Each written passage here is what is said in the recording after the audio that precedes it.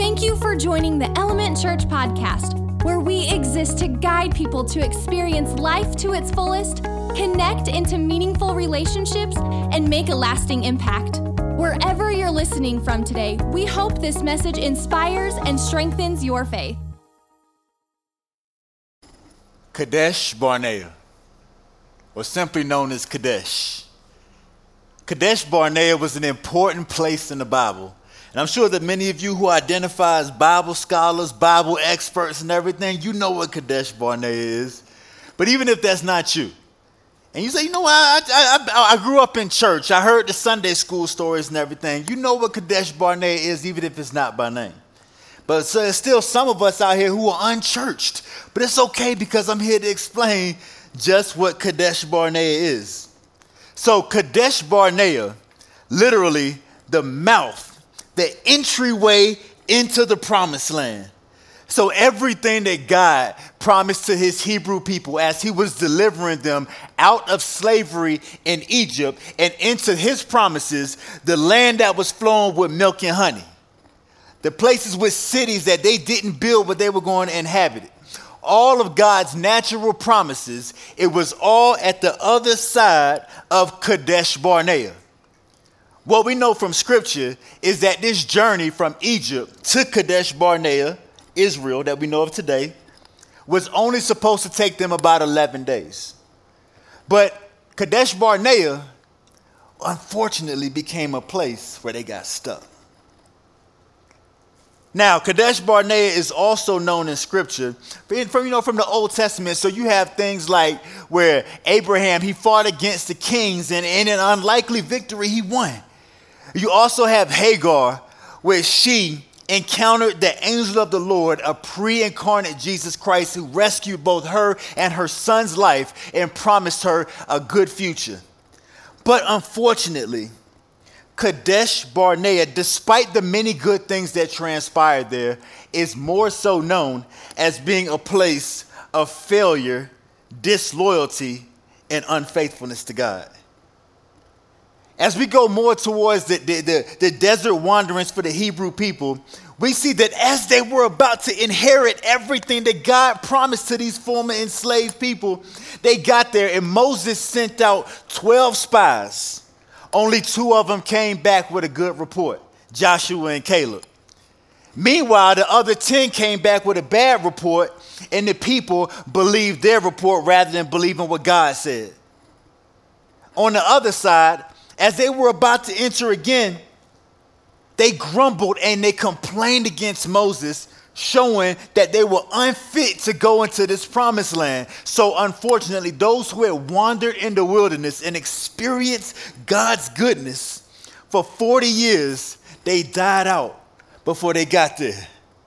It's ironic because the name Kadesh Barnea itself literally means the holy or the sanctified place of desert wandering. The holy or the sanctified place of desert wandering. So why do I bring this all up today? It's because the Western church, we've got our own Kadesh Barnea. Our own thing that we've been struggling with for a good number of years, y'all. And if we could just master this, we could move on to the next thing and continue on with the gospel of Jesus Christ. But our own personal Kadesh Barnea, Western church, is the issue of race. It's the issue of race. So, before I jump into that too far, my name is Fred Gallup. Hey, what's happening? So I used to introduce myself to y'all as a pastoral resident here at Element a couple years back when I was stationed here, but that's no more because I'm a pastor out here now. Yeah. Because of your support, your investment into me and my family, my wife and my 3 kids, we are where we are because of the investment of y'all. So, hey, if I could just take a little minute to just brag on my God, whole commissioned officer in the Air Force. You know what I'm saying? We a chaplain out here, you know? You know, we working on our doctorate. We graduate to be Dr. Gallup next year. Man.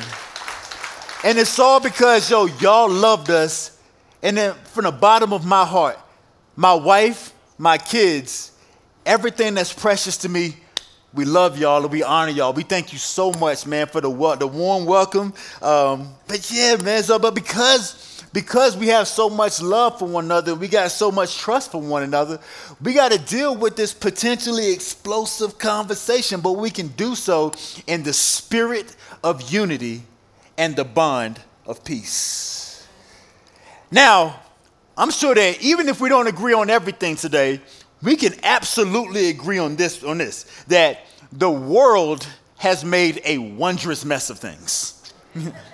A wondrous mess of things. And then too often, we allow the world to affect how we cohabitate with one another as Christians. We agree with that? But this is what we get to do. Now today, I'm not here saying I have all the answers. I don't. I mean, I'm relatively young, man. I don't know, I'm no longer, I'm about to turn 40 next year. So my knees telling me I'm getting a little older and everything. But I can give a couple ideas about how we can frame our minds about how to view these things through the gospel of our Lord and Savior, Jesus Christ. Listen, y'all, we have to get this right. We have to, because we are supposed to be salt and light in this world. We are the ones that preserve everything because we are the church, y'all. We are the church. The Bible says it is now time for judgment to begin in the house of God. If we expect the world to get it right, then you and I have to serve as examples about how to do this right so that we can minister to everybody else, showing them the glory of God through Jesus Christ. We have to get this right, family. We have to. Too many souls are at stake right now if we don't get this right, and we're going to be judged for this, because this is one of the things that God is looking at us right now. He says, I've given you all the tools. You got 66 books on how to get this right. What more do you need? But as an overview, right, so my good friend, good old Pastor Derek, I affectionately call him Dirk. Good old Dirk. He asked me to come, to finish out the series on triggers, and asked me to come on here on Juneteenth to talk about the issue of race. I said, say less, homie, I got you. I got you. That's what my doctorate is in anyways. But Juneteenth. So happy Juneteenth, family. So, yeah. For those of you who don't know what Juneteenth is, it's a celebration of, even though the Emancipation Proclamation had been signed in 1863 by Abraham Lincoln. Sorry, I got to get nerdy on y'all for a little bit, you know what I'm saying?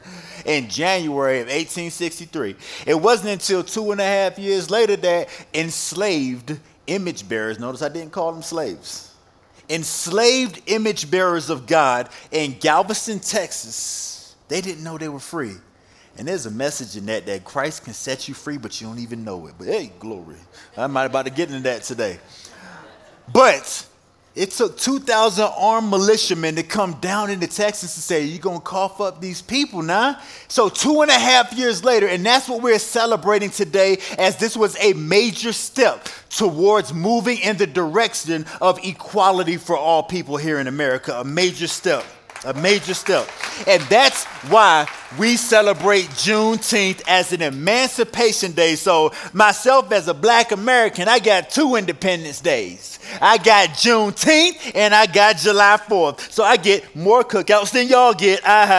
So now, the big idea for today is how can we navigate these racial issues in the church? How can we navigate these racial issues in the church?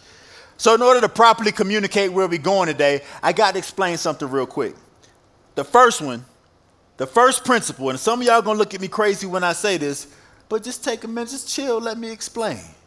The first one, race is not real. Race is not real. It is a myth.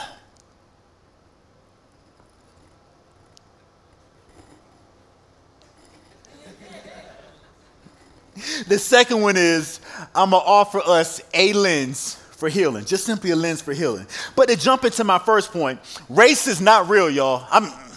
It's not real. You can't prove to me it's real. And I'm going to walk down a little bit. I wish I can get fully into why, but I'm going to show you why race is not real. It is simply a myth. So from Acts chapter 17, verse 26 through 29, it says this. It says, from one man, I'm reading from the New Living Translation of the Bible. It says, from one man, he being God, created all the nations throughout the whole earth.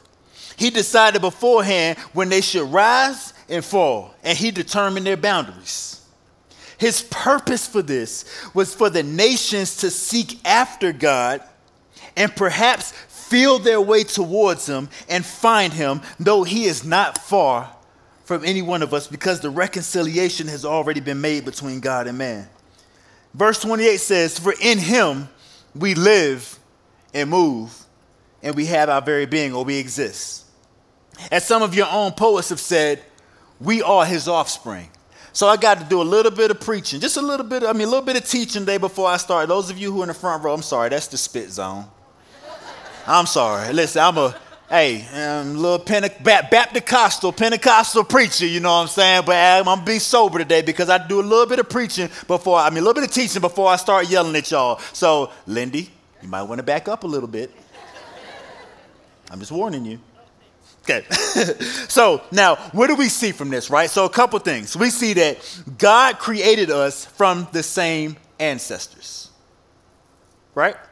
The second thing, God determined where we would be born and where we would live, who we would be born to for his glory. And three, that we belong to him. Now, we all agree with this in theory, right? That all people are created equal in God's image. Because that's just basic human decency right there. We all agree that all people are created equally in God's image and his likeness. But the problem is this dastardly, evil concept, this sinful concept called race. It's a sinful concept, y'all. And I know we normally use this concept, not so. We don't mean anything negative, but when we say it, but allow me to explain where the concept came from. I got to do a little bit of teaching. So prior to the 1500s, the word race was used so seldomly, it was almost not even of note.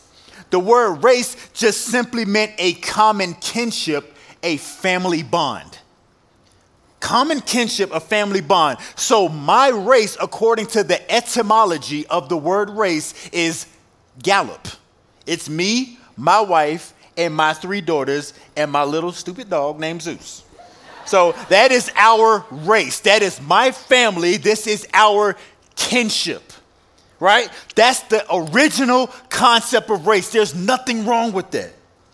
But the problem is that what happened as a result of its use. See, there was this period from the 17th to the 19th centuries called the Enlightenment period, where in the Enlightenment period, sorry, I got to get nerdy on y'all again. In the Enlightenment period, there was a lot of scientific discoveries and achievements. So one of the things is that in this Enlightenment period, they did a great job of categorization. So they said these are species, these are genuses for animals, for plants, so on and so forth, for insects, and then we can predict their behavior and their attitudes and their aptitude based upon their species. Now, and they're coming over into America, and they tried to come in and say, hey, we're going to establish shop here, but in order to establish the economy that they wanted to, tobacco was one of the main things that happened in Point Comfort, Virginia in the year 1619. But it was impossible to farm all that with so little people, so they needed to go back and get people who would come and work the land for them. This is just simply history. And to caveat that before we even go there, what this is not going to be is a beat up session on anybody, because we are Christians. We don't do that. We don't do that, y'all. We just simply tell history and we look at things through the lens of the gospel of Jesus Christ. So now this concept of race, it extended beyond family kinship. And it said, hey, people from all these different countries, let's come together and form this collective identity. And we're going to say the lighter the hue is, the more Christian and lighter the hue is, the more pure it is. And the less it is, the darker the hue is. That is a subspecies. And these people don't have souls. They are the beasts of the field. This is where the concept comes from. As you can see, that concept is not in any way, shape, or form biblical in any way. As a matter of fact, the National Museum of African American History and Culture out there in the greatest city in humankind, Washington, D.C. Y'all disagree? It's all right. They said this: race is a human-invented shorthand term used to describe and categorize people into various social groups based on characteristics like skin color, physical features, and genetic heredity. Race, while not a biological concept, is a real social construction that gives or denies benefits and privileges. Race was manipulated to be a hierarchical system that said these people are more valuable than these people. But if we were created in God's image and God's likeness, according to Genesis chapter 1, verse 26 through 28, then how is anybody better than anyone else? How is that possible if God created us as equals? No matter where you're from in the world, you are born of God, literally of the same person. So how can there be value systems based upon your heredity, y'all? In the church, we recognize this is a sinful lie, and it has been one of the most destructive philosophies in the history of the Western Hemisphere. It is this concept of race that enabled things like owning human beings as mere property. This concept of race enabled things like the privatized prison system used to continue on with the caveat of the 13th Amendment. God, how can we as Christians say that we believe in this concept if God created us to be equal? The world, listen, the world can argue and fuss about this. Listen, we let CNN, we'll let Fox, we'll let MSNBC, we'll let people who are outside the church, y'all can fuss about that. But us in the body of Christ, we're working together to affirm the dignity of all people to the glory of God. Now, watch this. 2 Corinthians chapter 5, verse 13 through 16. I'm not going to read the whole thing for the interest of time. But verse 16 specifically says this. Paul was defending his apostleship because people had come into Corinth and said that he wasn't an apostle. They were trying to undermine his apostleship and his teaching and everything. But he says, listen, despite all that stuff that's going on, listen, we're not going to judge people according to the flesh. We are not going to do this in any way, shape, or form because we believe that God created us all. So whatever their ethnic origins, we're not going to do that because I see you from a more beautiful lens. I respect your heritage and all that. We're not separating that from the gospel, but I see you as different now because you are in Christ. And I'm going to explain that a little bit later. But now, after explaining that, I really want to take my time and talk about this, which is a lens for healing, because we've talked about the problem. And if you know anything about Fred Gallup, I don't like to stay on problems. I like to move towards solutions. I like to move towards mind frames being changed. And this is where, I'm sorry, front row, I might start preaching at you. So you might want to evacuate while you can. So, 2 Corinthians chapter 5, verses 17 through 18 says this. He says, this means that if anyone who belongs to Christ has become a new person or a new creature. The old life is gone and a new life has begun. All of this is a gift from God who brought us back to himself through Christ. And God has given us the task of reconciling people to him. So I love this principle, y'all, because if you know anything about me, right, so the people that know me, you can finish this statement. Context is important because context determines meaning. Give yourself a round of applause. It's been 2 years and you ain't forgot that. To God be the glory. So now watch this. Has anybody in here ever adopted? Yeah, I see some hands go up. Anybody here ever been adopted? I see some other hands go up. This right here is everything about adoption. Adoption.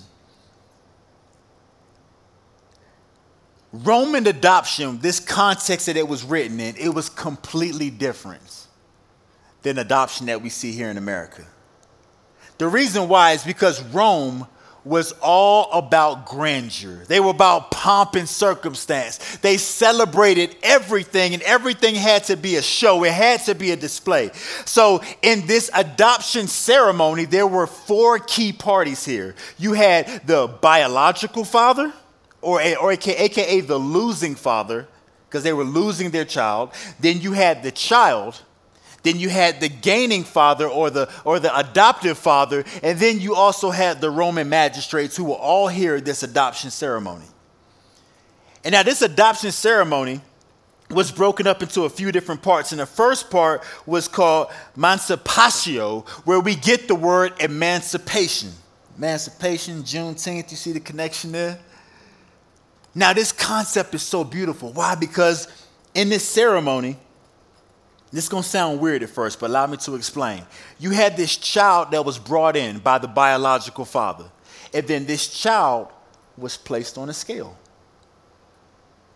Then in comes the adoptive father and brings in copper to pay for this child and purchase this child from the previous father. Why was this done? Because there was this concept called patria potestas, which meant that the father, the only legitimate citizen in the Roman Empire, the man in the Roman Empire, had ultimate authority over the family. He could do whatever he wanted to with the child, sell him, kill him, whatever, because he was the only one who had legitimate power. So now this father is coming to sell. Remember, it's ceremonial. It's coming to sell his child to the adoptive father. And then the ceremony went like this. So the adoptive father would come in with their, all this copper, and they would throw it down and say, I really want this child. I really want this child. I really want this child. And then the biological father would say, are you sure? Because if so, the child is yours. So the father would take the adoptive child and say, you are now in my household. But then on the other hand, the biological father would come back and say, no, I think I want to buy my child back. So he would purchase his child back. And then this was all done to show that I'm not just giving you up. You have worth. You have value. But then on the other hand, so that the sale went through once, right? But then the father would say, you know what? I think I changed my mind. The adoptive father, I really want to buy this child back. So they would go and purchase the child again. And then again, the biological father would purchase the child back. Then the last time around, the adoptive father would come in and say, hey, listen, I think I've really made up my mind. Again, this is all ceremonial. I want this child. And then the biological father would say, you really want this child? Yes. He would give his child up for the final time. But before he do that, they would turn to the magistrates.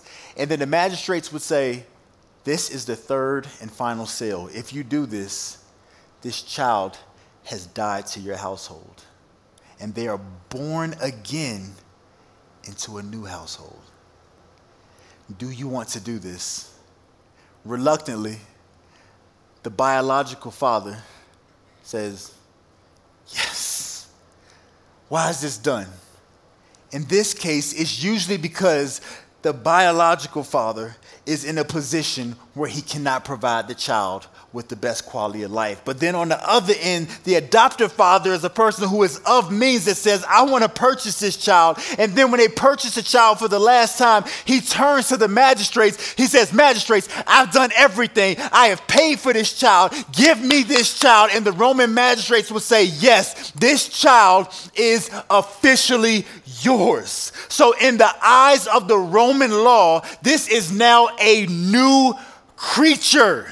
This is a new person altogether. Now, what's so important about this is because this person is now a new creature. The former birth certificate is now no longer, it doesn't mean anything because there is a new name on this birth certificate, and all previous brokenness, all debts, everything that was negative that was associated with the previous family is now completely wiped away because this person is a new creature in the new father's household. So what does this mean for us? If Christ, who stepped down off of his throne, he is the adopting agent for the Father. He says, God, I love magistrates. I love this child right here. I'm going to give up my own life so that I can die in their place so they will never have to face your judgment. I'm going to take the fullness of wrath for them. I'm going to die in their place. I'm going to be beat. I'm going to be spit upon. I'm going to have a crown of thorns placed on my flesh. I'm going to be hit in the face. I'm going to be beaten to the point of being concussed. I'm going to have my body broken just because I love them enough. And Father, you love them enough, so you gave me for them so that they can be reconciled back to you. So after this happens, all previous debts. That means that, watch this, y'all. The good news is that in Christ Jesus, we have a new kinship. We have a new father. We have everything that is new. That doesn't change us from the fact that we still look like our previous father. But in this, we have something new.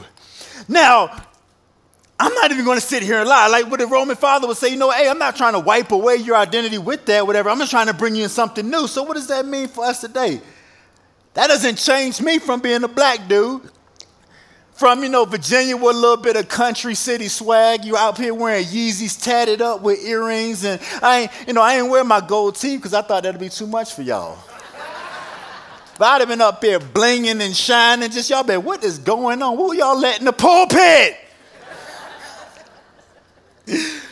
That doesn't change the fact, and God honors. Remember, he said he purposely gave you your heredity, all for his glory, y'all. He did that. And then the concept of I'm colorblind, I don't see color, stop that. See it, value it, praise God for it. We get an opportunity to celebrate the diversity that God has given us as we come together from all walks of life. Watch this, into a new race, a new family, a new kinship, because these things are now passed away. All of the negative things are now gone. And now God takes me, my crazy self from Virginia, and says, I'm going to make you a pastor. And everybody's like, what?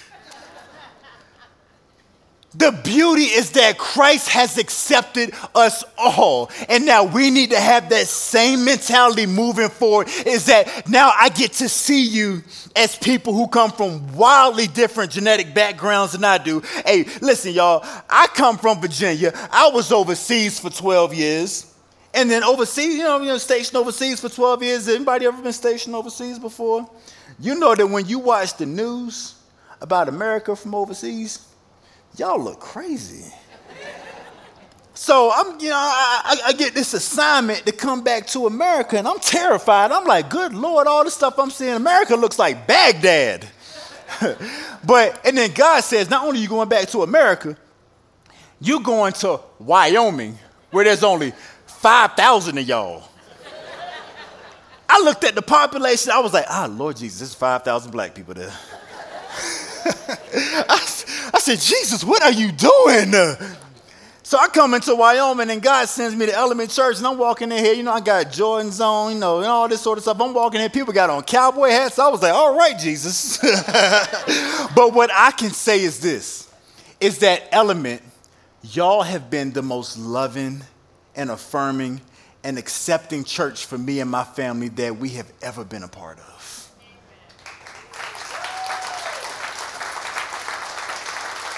Y'all have in no way, shape, or form tried to restrict us from being who we are. Y'all allowed me to preach. Y'all, so this is what I get to say. I got the blessing, the opportunity to come to the most monocultural state in the entire nation.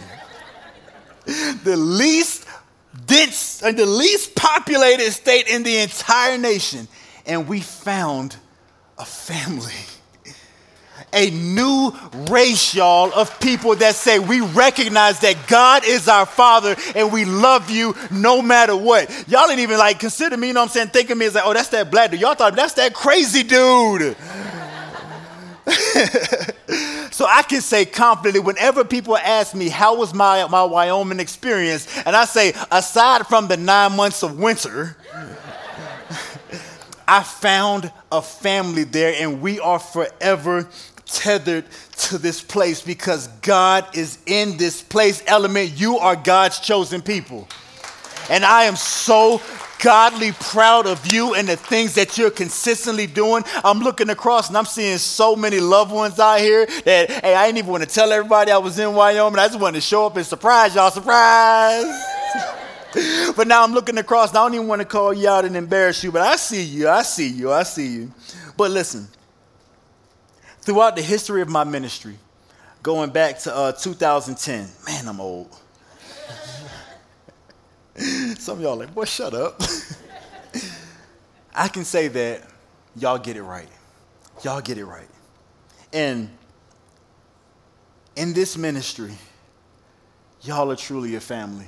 Y'all embody the fact that I talk to some people, even between service, in between this service and last, they say that this is truly the first place that I ever was accepted for being who I am. I ain't got to wear the 3-piece suit. I ain't got to do this. I ain't got to do that because Element radically accepted me. And I get a chance to brag on y'all every chance that I get. And I just thank God for that, y'all. But now the good thing is this moving forward. Is that because we have this new identity, because even though we still have our ethnic identities that God is pleased with, right? We get this new identity, this new race of God's chosen people, his holy priesthood, his holy race. We get an opportunity to now combat the things that we see are negatively impacting people. And we don't have to go at each other's throats to do it. We can sit down as what a good friend of mine calls table fellowship, and we can strategize about how to get the gospel out there for our Lord and Savior, Jesus Christ, without getting caught up in all the different quote-unquote culture wars that are out there, y'all. The Bible says that we get a chance to redeem the days because the days are evil. People are dying and going to hell, and I can say this as a person, black dude from the East Coast, is that this is, and I can only speak from my own cultural context, as I know that there's so many different in here. This is a major gospel issue for us. Why? Because the cross is the symbol of Christianity, but unfortunately for so many of my ethnic brethren, that we see the symbol of Christianity is the whip and the noose.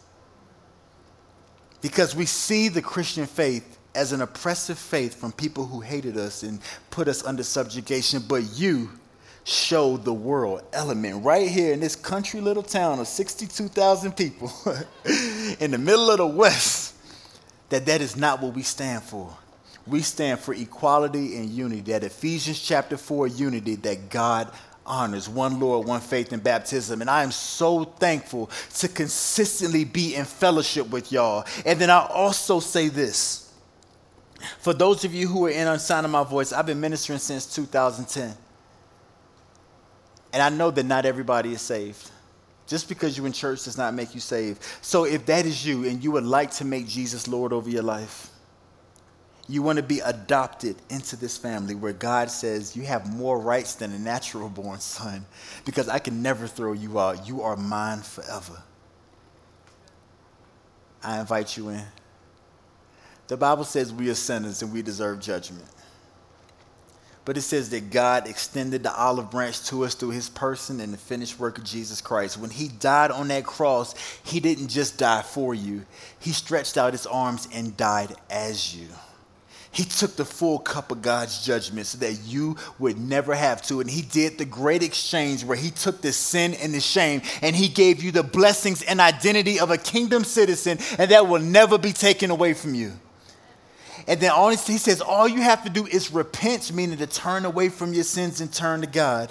And if you would confess, believe it in your heart, and confess with your mouth that God raised Jesus from the dead, then you will be saved.